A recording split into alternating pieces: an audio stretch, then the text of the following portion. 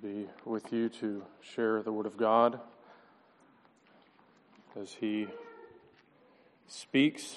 Our prayer is that He reveals Himself to us in a way of truth, being gracious to us in our sin, and preparing us for heaven. And as we prepare to come into His Word, let's go to Him in prayer. Heavenly Father, we love You because You first loved us. We are grateful for Your goodness and for Your favor, for Your mercies that are new each morning of our lives, Your compassions that never fail. For that reason alone, we find ourselves in Your favor. We find ourselves in this place. We find ourselves called from the kingdom of darkness into the kingdom of Your marvelous light. May You encourage us through Your word, through Your truth, by Your Spirit. Glorify Your name, exalt and magnify Your holiness and our presence, that we would recognize not only the depth and weight of our sin, but also the gravity and the power of Your holiness, of Your power to save, of Your salvation that is ours through Christ, Your Son, in whose name we pray. Amen. Mark chapter 4,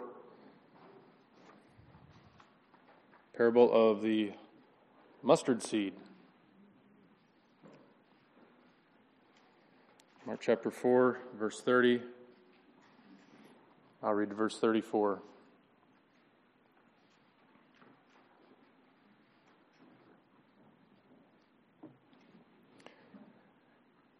And Jesus said, "With what can we compare the kingdom of God, or what parable shall we use for it? It's like a grain of mustard seed, which when sown on the ground is the smallest of all the seeds on earth. Yet when it is sown, it grows up and becomes larger than all the garden plants, and puts out large branches, so that the birds of the air can make nests in its shade." With many such parables he spoke the word to them as they were able to hear it. He did not speak to them without a parable, but privately to His own disciples he explained everything. The grass withers and the flower fades, but the word of our God stands forever. Amen.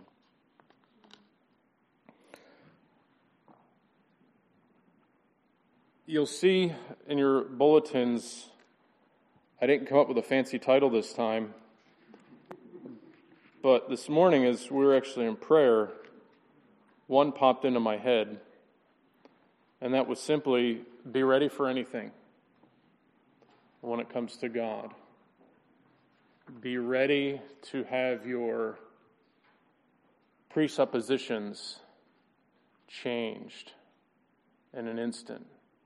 Be ready to have your expectations not met and your unexpectations met, if there is such a word as unexpectation.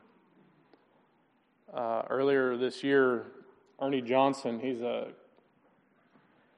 NBA basketball analyst on TNT. He's grown up in a sports family, sports home. He grew up with a father who commented on baseball for Turner Network and for the Braves throughout the 70s and 80s. He wrote a book titled Unscripted, the unpredictable events that make life extraordinary.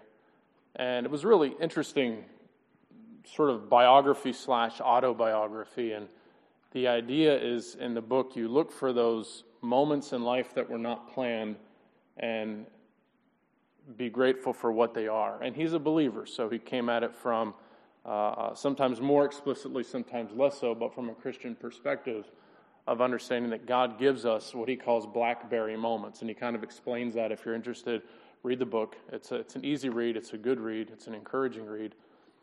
And I've often, thought in the course of my brief ministry, if I were ever to write something like that, I would call it unexpected. Something about the unpredictability of God and how that makes life amazing. Because so often, as a Christian, you find God doing things just when you think you have things figured out. It's like that writer to the Proverbs says, one of the many things I don't understand, the way of women on earth or something like that. as a Christian, you think you might understand the way of God on earth, and then as soon as you think you've got something figured out, boom, it changes. He turns it over on you. It happened in the Old Covenant. It happened with Jesus and with his disciples. It happened in the church. It happened to Paul, who underwent all of these lashings and all of these difficulties and all of these struggles and trials, and had a thorn in his flesh and pleaded for God to remove the thorn in his flesh. And God said, no, because my strength is made perfect in your weakness. And that's like the major paradox that we all face. He says also, and earlier in Corinthians in the first book, the message of the cross is foolishness to those who are perishing, but to us who are being saved, it is the power of God. So it's one thing for God to do unexpected things in the eyes of the world. It's perhaps another thing for God to do unexpected things in the eyes of the church. But he does it. Think of Gideon and the 300 soldiers. A human mockery as an army against thousands upon 10,000s, and yet God wins the victory with Gideon and his 300 men. Or Joseph and his brothers, the story of a man seemingly deceived or left behind by his brothers, thrown in a well, sold off into slavery, presumably never to be heard from again, and then become second in charge of Pharaoh's army. Unexpected. But God uses, again, those passages like 1 Corinthians 1 and 2 Corinthians 12, where it talks about the foolishness of the gospel, the weakness of men, and the strength of God, is when all the things in the world, they see it as foolish and as unimportant, and we have to be aware as the church that we don't fall into that same trap. The world tells you that bigger is better, that more is better, that new is better. And we have to be careful that we don't fall into that same trap. That we have to be ready to hear God, what he says, to see him where he is, and frankly, to be ready for anything. Because I think perhaps the times that God does the things that are unexpected is when we become more worldly in our thinking. When we think maybe we have it figured out, or when we think, okay, God is going to do this here, but instead of doing A, he does B. We're caught completely unaware. So we have to be ready. It's not about bigger numbers, a bigger budget, or even greater influence, whether political or something like that. God is just as pleased to act and work in ways that we would never expect, in ways that we would never choose, in ways that really help us to see that it is his power at work. It is his hand involved in these things. It's really not of our own strength. It's really not of our own power. Do not despise the day of small things. Right? Another excellent passage to consider. Do not despise the day of small things. And we have these ideas. We have this idea laid out in the parable of the mustard seed. Like all parables, you got to pay attention. Like all of Scripture. Because the disciples are expecting a grand introduction of the heavenly king with his army, perhaps fire, perhaps lightning, perhaps thunder and earthquakes, and they're expecting that when the Messiah comes, the Messiah is going to come in fullness with all of his heavenly angels, and he's going to establish the kingdom of God on earth. And here he comes making these apparently major promises, but not really delivering much in results, at least as far as they're expecting. Jesus reminds the church, then and now, that God's kingdom will come through a process. Remember, like creation, God didn't just snap his fingers and there it was. He worked through a process. His work may often seem small in our eyes. It's not the way we would do it. And a lot of times that's probably a better thing than a worse thing, for God to do things not the way we would do them. So it might seem small, it might seem insignificant, it might seem it is unexpected, but we have to trust to remember that God's wisdom and timing are perfect. And use these reminders as occasions to consider that truth. The parable is an encouragement for us, for the church, that God is always at work, even if his work seems slower than we would like. God is always at work, even if it seems that he's not doing things the way that we think he should be doing them.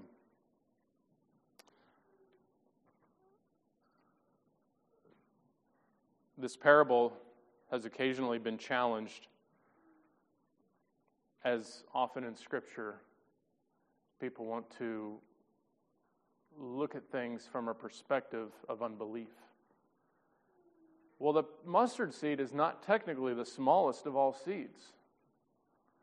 So therefore, the Bible is false.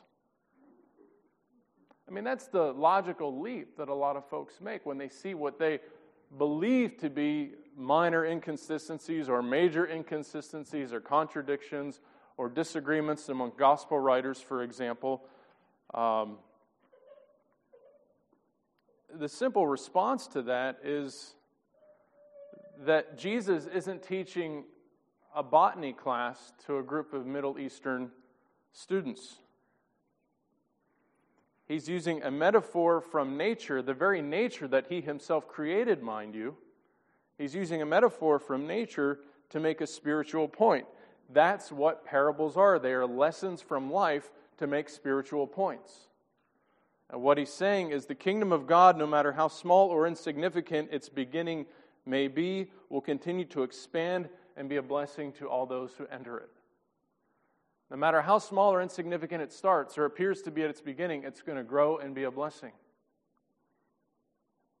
We'll talk about some of that a little bit more about the mustard seed idea, but we're going to look at basically 2 points, the small start and the great growth, and then at the end we'll consider what he says in verse 33 and what Mark says in verses 33 and 34 about the use of parables, why Jesus uses parables to make points.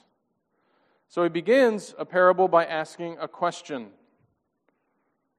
Great way to invite your audience to listen to what you have to say. Ask a question. Jesus is a tremendous public speaker, knows how to get the attention of his listeners. He uses an agricultural metaphor to those in an agrarian society. He's using a parable to teach the crowds, his disciples, the nature of his kingdom and the way his kingdom was going to be revealed in their lifetimes. Their lack of understanding about God's kingdom is evident in questions. In chapter 10, Mark reveals a question from the disciples. Beginning at verse 35, James and John want to sit at the right hand of the Lord in glory. And so Jesus proceeds to rebuke them for their misunderstanding about his kingdom and its purpose and their place in it. They want to be seated above and exalted above the rest. And the other guys, I don't know if Mark says this specifically, but the other disciples get a little bit ticked off. Who are you to ask that? Why would you do that? And Jesus has to, of course, play peacemaker and calm things down. But they fundamentally misunderstand the purpose of God's kingdom on earth. They're impatient. At one point, the sons of thunder ask for fire from heaven to come down and consume the unbelievers. Sometimes we get like that. We see wickedness abound and we think, oh Lord, wouldn't it be easy if you just destroy the unbelievers? Zap them with lightning or fire from heaven.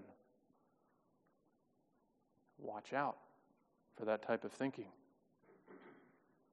because Jesus rebukes their perspective. Even after the resurrection, the disciples asked, has the time finally come for God's kingdom to be restored to Israel? To Israel. Here in the piece of Middle Eastern real estate is God's kingdom coming. They still don't get it.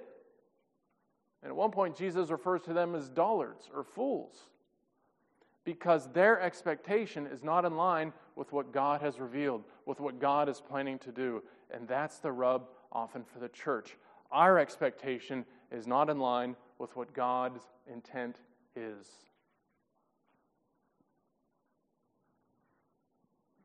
That God's kingdom would start small in their eyes was a very difficult teaching to accept, especially with the expectation that the Messiah would be this warrior king who would come and lead his people to glorious victory. I've spoken to rabbis through, you talk about unexpected. I never grew up wanting to be a prison chaplain. I wanted to be a famous millionaire athlete. Later, when I was a little dumber, I wanted to be an honest politician. I never wanted to be a prison chaplain. People talk about God's sense of humor. If you can speak of that reverently, there it is. It's God working in unexpected ways. Using you, using me, however He sees fit, because He gives the grace that we need in the place where He sends us, in the place where He places us. Rabbis I've spoken to in the prison system have said they're waiting for that Messiah. And, of course, you're arguing, He's come. They're like, no, but they're waiting for this warrior. They're waiting for this, this highfalutin king to come and usher in the kingdom of God. And so maybe sometimes the impatience, the desire is not unlike church plants, small churches that begin small. I started my ministry in a church plant, and there's a certain desire, hope, maybe an expectation, maybe an uncertainty, but waiting for God to do certain things or to act in certain ways. When you're a new minister at 30, your strongest virtue is not patience. And so you tend to think, well, okay, it's not happening this way, so what can I do here? And the church has to be careful not to get involved in too many extraneous ideas or purposes outside of ministering the gospel, because then we don't become the church any longer. We become, a country club or a place to hang out. The gospel has to be central to all that we do. Whatever we do, the gospel has to be central, whether it's ministry to those who are depressed, whether it's an addiction ministry. These are legitimate and necessary ministries in which the church ought to find its involvement and its engagement as the Church of Jesus Christ. But if we lose the centrality of the gospel in whatever we do, we've lost the battle. It's not the church anymore. It's not the church. So we have to be careful in our impatience as maybe church planters or small churches. What can we do to make things bigger? What can we do to make things better? What can we do to increase our budget? Well, you can trust the Lord. Oh, okay, great. That's the stock answer that everybody hears. Trust the Lord. What does that mean? What does that look like? Well, that's another discussion. But we have to be mindful that we allow room for God to work. We don't set our expectations over and against the way God may intend to pursue the growth of the church, the edification of the church. You talk about discipline. Discipline hurts, but it's meant for good. We don't like that, but that's what God uses it for. God's work is often different than our expectations. We have to give time for the seed, once planted, to take root and grow. Verse 31, it is like. With what can we compare the kingdom of God, or what parable shall we use for it? It is like a grain of mustard seed, which when sown in the ground is the smallest of all the seeds on the earth.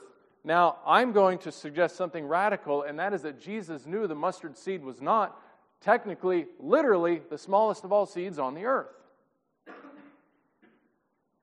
The seed of this particular plant was generally the smallest in Palestine in his day, in a typical Palestinian garden. Because of this, it became common to reference that seed when talking about small seeds. Has the mustard seed been used in other portions of Scripture to reference small things?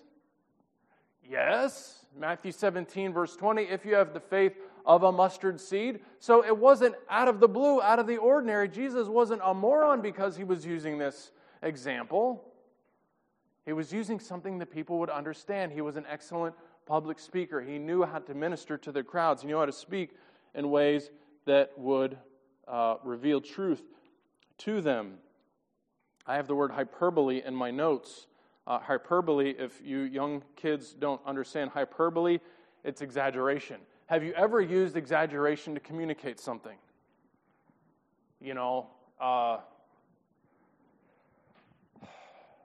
I've been waiting all day long.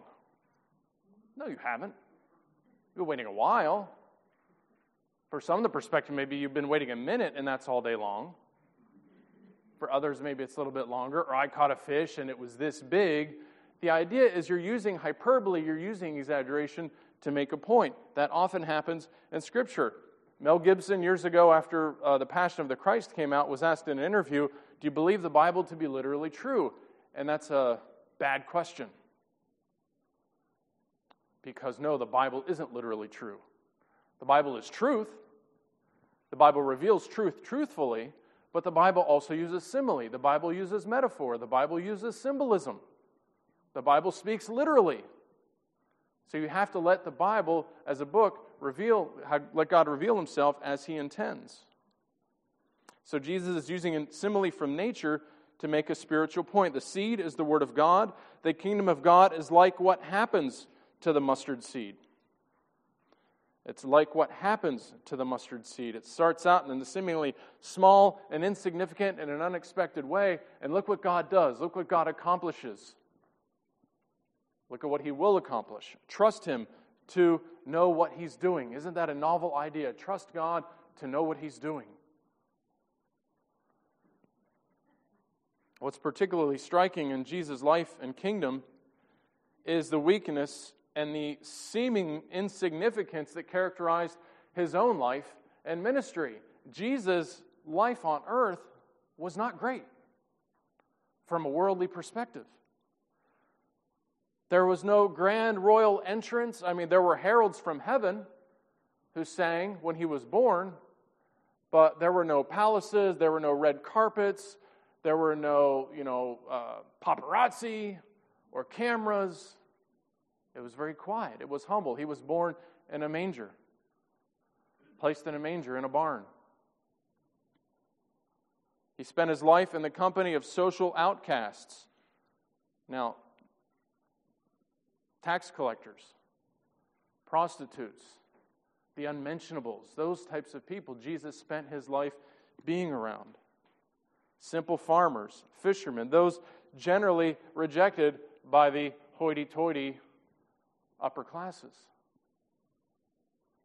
His last act on earth was to die a painful and a humiliating death on a cross between two criminals, having been forsaken by all of those who had not long before sworn him their greatest allegiance. Oh, even if they all leave you. Is that Peter who said, even if they all leave you, I will never leave you. I will never forsake you. And it happened. And that solidifies Paul's idea. The message of the cross is foolishness to those who are perishing. Jesus didn't come and do things that the church expected he would do. And there's no earthly explanation, frankly, why such a man would gain the kind of following he did to change the course of history, to change the course of the entire world. Like the mustard seed, the kingdom of God on earth began as something insignificant and powerless and small. Weak even, we might say. In Acts chapter 5, Gamaliel stood up and assured the Jerusalem council. He said, if the apostles' work was of mere men, it would soon die and be forgotten from memory. But, and I'm paraphrasing here, if the movement is of God, then those who are opposed to that movement are going to be found fighting against God himself. So leave them alone. If it's not of God, it's going to fall away and fall apart, like all these other historically insignificant movements had fallen. But if it's true, leave them alone, or you're going to be found fighting against God himself. A new religion in antiquity, a new one amongst many who, they worshipped at the tomb of the unknown God. Acts chapter 17, Paul at the Areopagus, the God whom you don't know, I tell you, I'm proclaiming him. A religious people like that, a new religion here amongst many with so many enemies and so few friends should never have taken root except for the grace and the power and the work of God. In verse 32, we have that small start moving on to a promise of great growth. When it is sown, the seed, the smallest of all the seeds on the earth, yet when it is sown, it grows up, it becomes larger than all the garden plants, and puts out large branches so that the birds of the air can make nests in its shade. Mustard continues to grow today in the Middle East. By about this time of year, the plant is anywhere from maybe 10 to 15 feet tall and can loosely be called a tree. The branches are strong enough for birds to come and make nests, to find shade from the sun, shelter from the elements. What is the significance of the birds? I think the birds are a picture of future believers. This is a picture of the growth of the kingdom and of the coming in, the ingathering of the nations. The church grows and people come to rest, to find rest, to nest in the protective branches of the church.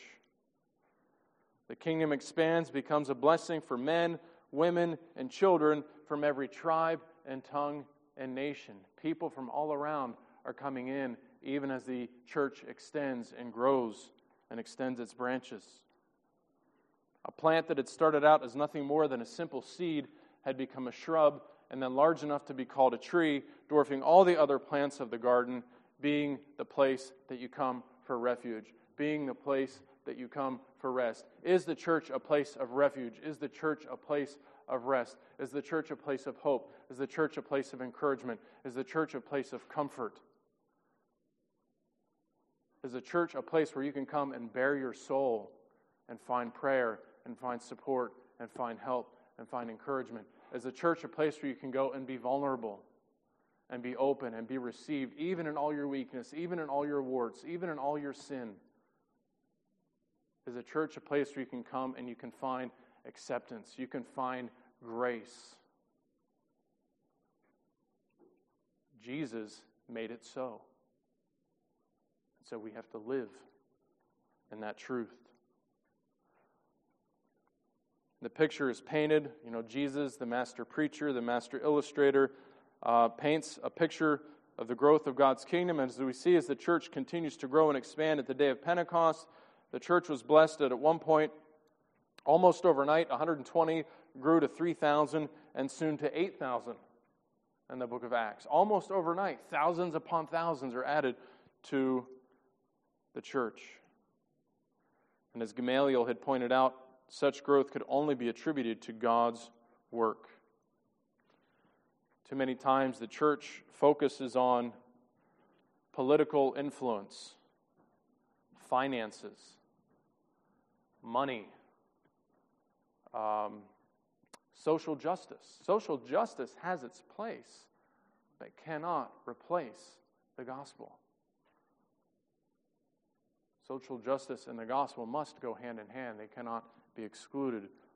Social justice ought not be excluded from the purpose of the gospel. The church does these things. Why? For influence, to impress the unbeliever. Look how smart we are. Look how strong we are.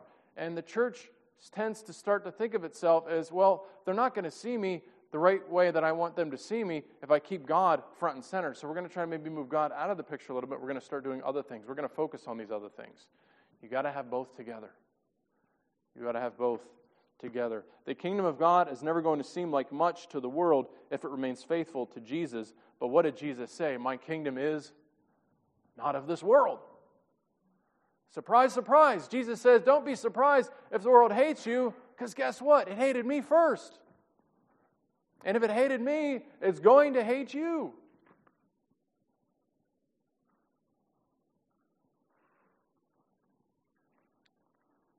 Let's consider then Jesus' use of parables. By its definition, a parable is a story designed to teach a lesson. Thing about parables, if you read parables, sometimes you get confused, like the parable of the unjust judge.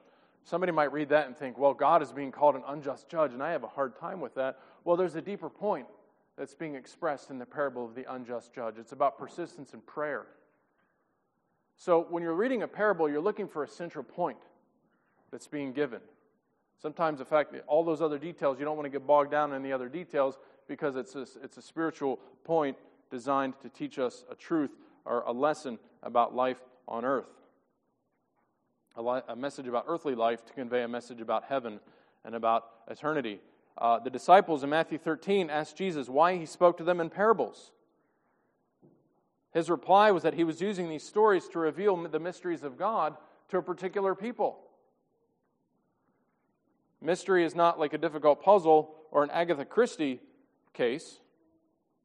But as Jesus uses it, what does mystery mean? Mystery refers to the secret will of God that we cannot know unless He first reveals it to us. And that's, every sinner is in that boat. You do not know the will of God. You do not know the purpose and the power and the work of God unless He first reveals Himself to you. You are born with blinders. Blind eyes, stopped up ears, a heart of stone because of Adam and Eve, because of the original sin that affected us all, that brought us all into our total depravity. So unless God reveals Himself to you, the mystery is God's will that you cannot know unless He reveals it to you. So Jesus is teaching, frankly, as He's talking about parables, He's speaking about the doctrine of election. Some are given understanding of God's mysteries and some are not. Why is that? Because some are dumb and some are smart? No. It's because of the purpose of God in election. Because the purpose of God in saving sinners. Simply speaking, God saves some and others He does not. Now, this isn't to speak about the justice of God or the unfairness of God or the capriciousness of God. Simply put, what do we all deserve? Does anyone deserve heaven? Depending whom you ask, you might get someone who says yes. But biblically speaking, no one deserves heaven. We all deserve hell. We all deserve condemnation. We all deserve judgment. And God would have been perfectly glorified and justified in sending us all to hell. But the beautiful thing about the gospel, which is what makes it good news, is that we can be saved from our condemnation. We can be saved from the destruction that we deserve because of Jesus, because of the cross, because He went to the cross and suffered the wrath of God for us, paying our penalty, the penalty that we could never pay, so that we can be forgiven. And so that anyone is brought to light from the darkness is not because you were smarter, or you were better looking, or you were stronger, but because of the grace of God, because of the power and the mercy of God. Jesus used parables to expose the hardness of sinful hearts. Many believers then, many people, I should say, then, and many people now who believe that they can be made right with God as long as they're good enough in this life. If you ever get a chance on YouTube, look up some of Ray Comfort's interviews.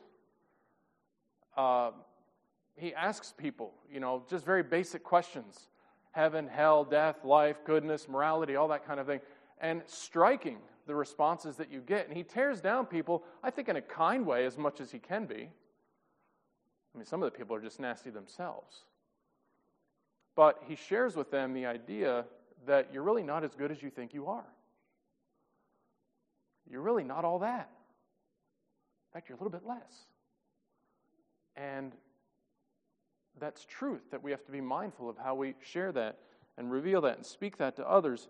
Jesus was pretty clear. Many believe themselves to be on good terms, if they believe in God, that they're on good terms with God because they've lived a good life, because they've tried doing good to other people. They play the comparison game. Well, I'm not as bad as Hitler. I'm not as bad as this. I'm not as bad as that. Well, who would Hitler compare himself to? I have no idea. Stalin, maybe. I don't know. The comparison game is dangerous because you can make yourself look really good or look really bad on the basis of how other people are. The comparison by which we hold ourselves to is not the perfection of men, but it's the perfection of God. It's the holiness of God. And we all fail that miserably. Play the comparison game with God and you've lost unless you're in Christ. Unless you can, as the Southerners would say, plead the blood. Plead the blood of Jesus.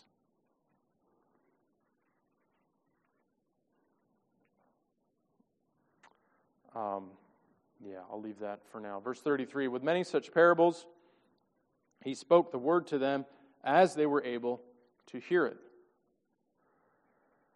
He spoke as people were able to hear, as they were able to understand. Yes, sometimes people were confused by parables. Sometimes people were confused by Jesus' ministry. And sometimes people say, well, Jesus was never very clear. Jesus never explicitly claimed to be God in his ministry. Well, he did, if you pay attention. And if you still say that he didn't, why did so many want to kill him? Why did so many want to end his life? Why were so many people angry with Jesus for his message and for his ministry? Because he upset the religious establishment. by saying they were wrong and he was right. I alone, I am the way, the truth, and the life. No one comes to the Father but by me. Jesus, come on. This is my money. This is my livelihood. Get out. People knew what he was saying. One commentator, people, as they were able to hear or understand, this means, one commentator says, in the school of Christ, none may move on to the advanced lessons until they have mastered the elementary studies. If you're a child, what this means is, kids, don't desire to grow up too quickly. Take your time. Be patient. How many years was Paul preparing for ministry before he went into his ministry? Long time. Even though Jesus' parables weren't always fully understood, he was able to keep the people in attention. But we still have to ask, how does one gain understanding and insight into these mysteries? It's by coming to Jesus as a disciple. It's by coming to Jesus as a learner. There is no neutrality when it comes to morality. There is no neutrality when it comes to humankind versus God. You're either for Him or against Him. God makes that very clear. Some people say, well, let's have a discussion about belief in God and whether He's real or not, but let's just assume at first He's not real. Well, we've lost the battle. Why even have a discussion? Prove to me that God exists. Well, prove to me that He doesn't. So, if you give that, you can't have the discussion. If you argue that there is neutrality, there is not neutrality. There is either belief or unbelief. Coming to Jesus in humility as a disciple or as a learner is the only way you're going to find the grace of God. It's the only way you're going to begin to come to an understanding of who He is. Scripture speaks about asking in faith without doubting. The Spirit will grant wisdom to understand many of these mysteries of the kingdom, but it's a process of constant learning. When you become a convert, you don't suddenly understand everything. It's just the beginning of a life of growth and in learning. Like in school, you begin to learn bits and pieces to put together the larger, put the pieces together so you can get to the whole picture. Like making that puzzle, you start bits and pieces here, and then finally you get the big picture after a process of time. And it says in verse 34, He did not speak to them without a parable, but privately to His own disciples He explained everything. I would have loved to have been the fly in the wall when Jesus explained these things privately to His disciples. And we do see some of that, but Mark doesn't reveal more than what he says. When Jesus ascended, He gave us His Holy Spirit, He said, to lead us and to guide us into all truth. So the Spirit is with us to give us understanding. The Spirit is with us to give us insight. The Spirit is with us to lead us and to direct us as a church. And by God's grace, the parables become clearer. They become better understood by the power of God and the work of His Spirit. And I guess, in the end, if we want, again, to remember nothing else from this, remember that God is often glorified when He works in unexpected ways, when He works in ways that may not seem all that glorious to us, all that fantastic to us, or wonderful. Remember the life of Jesus. What about the man Jesus? He was a man despised and rejected among men, a man of sorrows and acquainted with grief. The description of the Messiah in Isaiah 53 is not someone you would see on the street and immediately be drawn to him, like a mosquito to a light or something like that. Jesus wasn't physically appealing. So it's almost like He appeared as a man and lived His life to draw attention from Himself in spite of who He was. And yet look at what He accomplished. Look at the truth He spoke, the truth He revealed, and the beauty of it. Jesus would be a horrible televangelist. Probably not great teeth. Probably not the best hair. Doubt He would wear the nicest suits. But when you see that, are you seeing God or are you seeing man? What are you seeing when you see a messenger of God? Whether a fellow believer, whether a minister, whether someone in the congregation, whether an evangelist. What are people trying to show you when they're speaking to you about God? How are they living their lives when they're talking about being a Christian, when they're talking about being a follower of Jesus Christ? Because frankly, truth is not often found where men and women shine, where the TV cameras are filming, where the money is pouring in. It's more generally in the place of meekness and in the place of humility and the place of quiet service. Situations where we're more likely to call upon God and praise Him rather than looking at a person or a personality.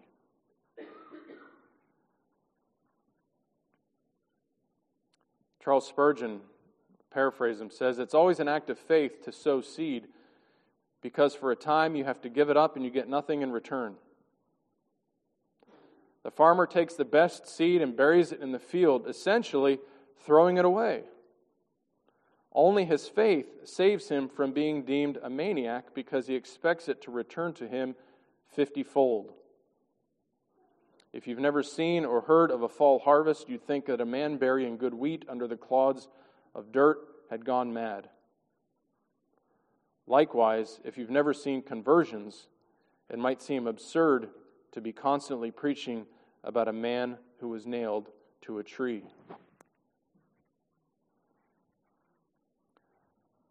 Believe it and tell it. Proclaim it with conviction. Proclaim it with gratitude. Deepen your understanding and your humility. Paul says to the Corinthians that knowledge puffs up. Knowledge tends to make people prideful. We're a smart church. We're a smart people. We really got our doctrine. We're a bunch of jerks, but at least we know our scripture. Knowledge puffs up.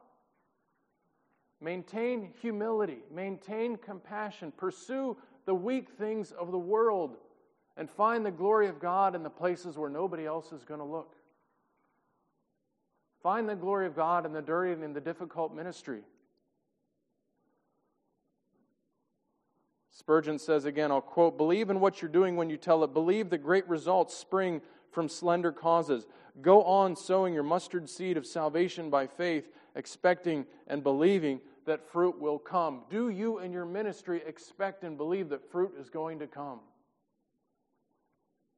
Not just flying by the seat of your pants and hoping for the best, but truly in faith expecting God to accomplish great things. That's the parable of the mustard seed. And again, I'm not plagiarizing because I'm quoting, but I'll close here with Bishop J.C. Ryle. He says, "One child may be the beginning of a flourishing school. One conversion may be the beginning of a mighty church. One word may be the beginning of some blessed Christian enterprise. One small seed may be the beginning of a rich harvest of saved souls."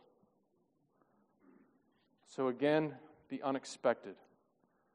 And if nothing else is unexpected, it's the cross of Jesus Christ.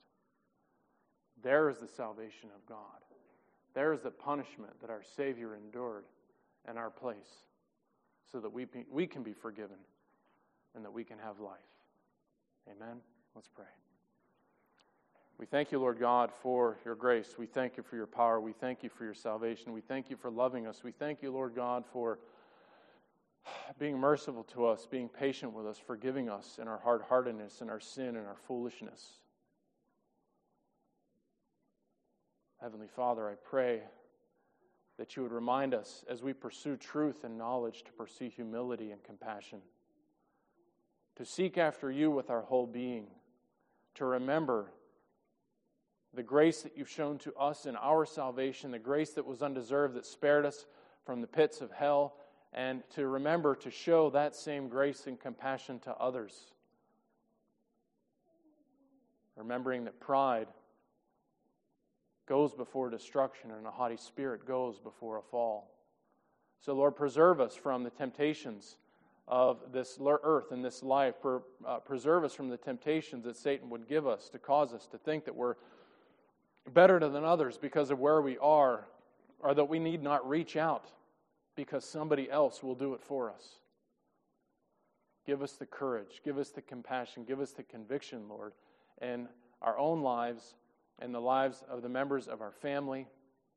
Help us, Lord, not to let the busyness of life crowd out the ministry of the gospel and all the places where we find ourselves. Encourage us heart and soul as we continue to seek, to strive, to worship, to honor our King and our Savior. We pray in Jesus' name. Amen.